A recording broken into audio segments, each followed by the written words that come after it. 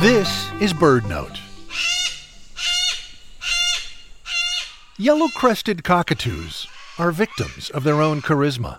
Talkative and sociable, they stand over a foot tall, with snowy white plumage and a showy yellow crest. Due to widespread trapping for the pet trade, this bird has disappeared from many of the Southeast Asian islands where it once lived. Today, it's considered critically endangered.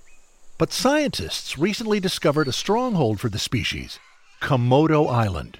You know, the one with the dragons? Past surveys of the island focused on easy-to-access coastal valleys, and they suggested a sharp decline in the yellow-crested cockatoo numbers to just a few hundred individuals.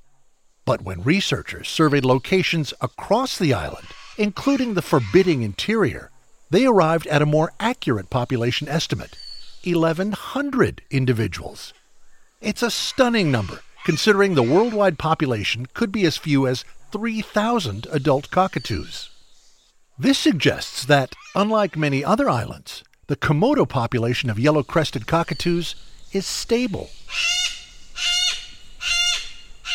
Komodo Island has been an Indonesian national park since 1980. The scientists think that park rangers may have helped deter poachers, but community support for conservation and the literal dragons have played a role too. For BirdNote, I'm Michael Stein.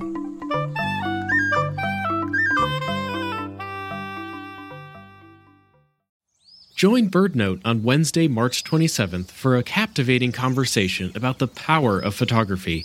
A panel of esteemed photographers will share their experiences, breathtaking captures, and insights into how stunning imagery can inspire action for birds.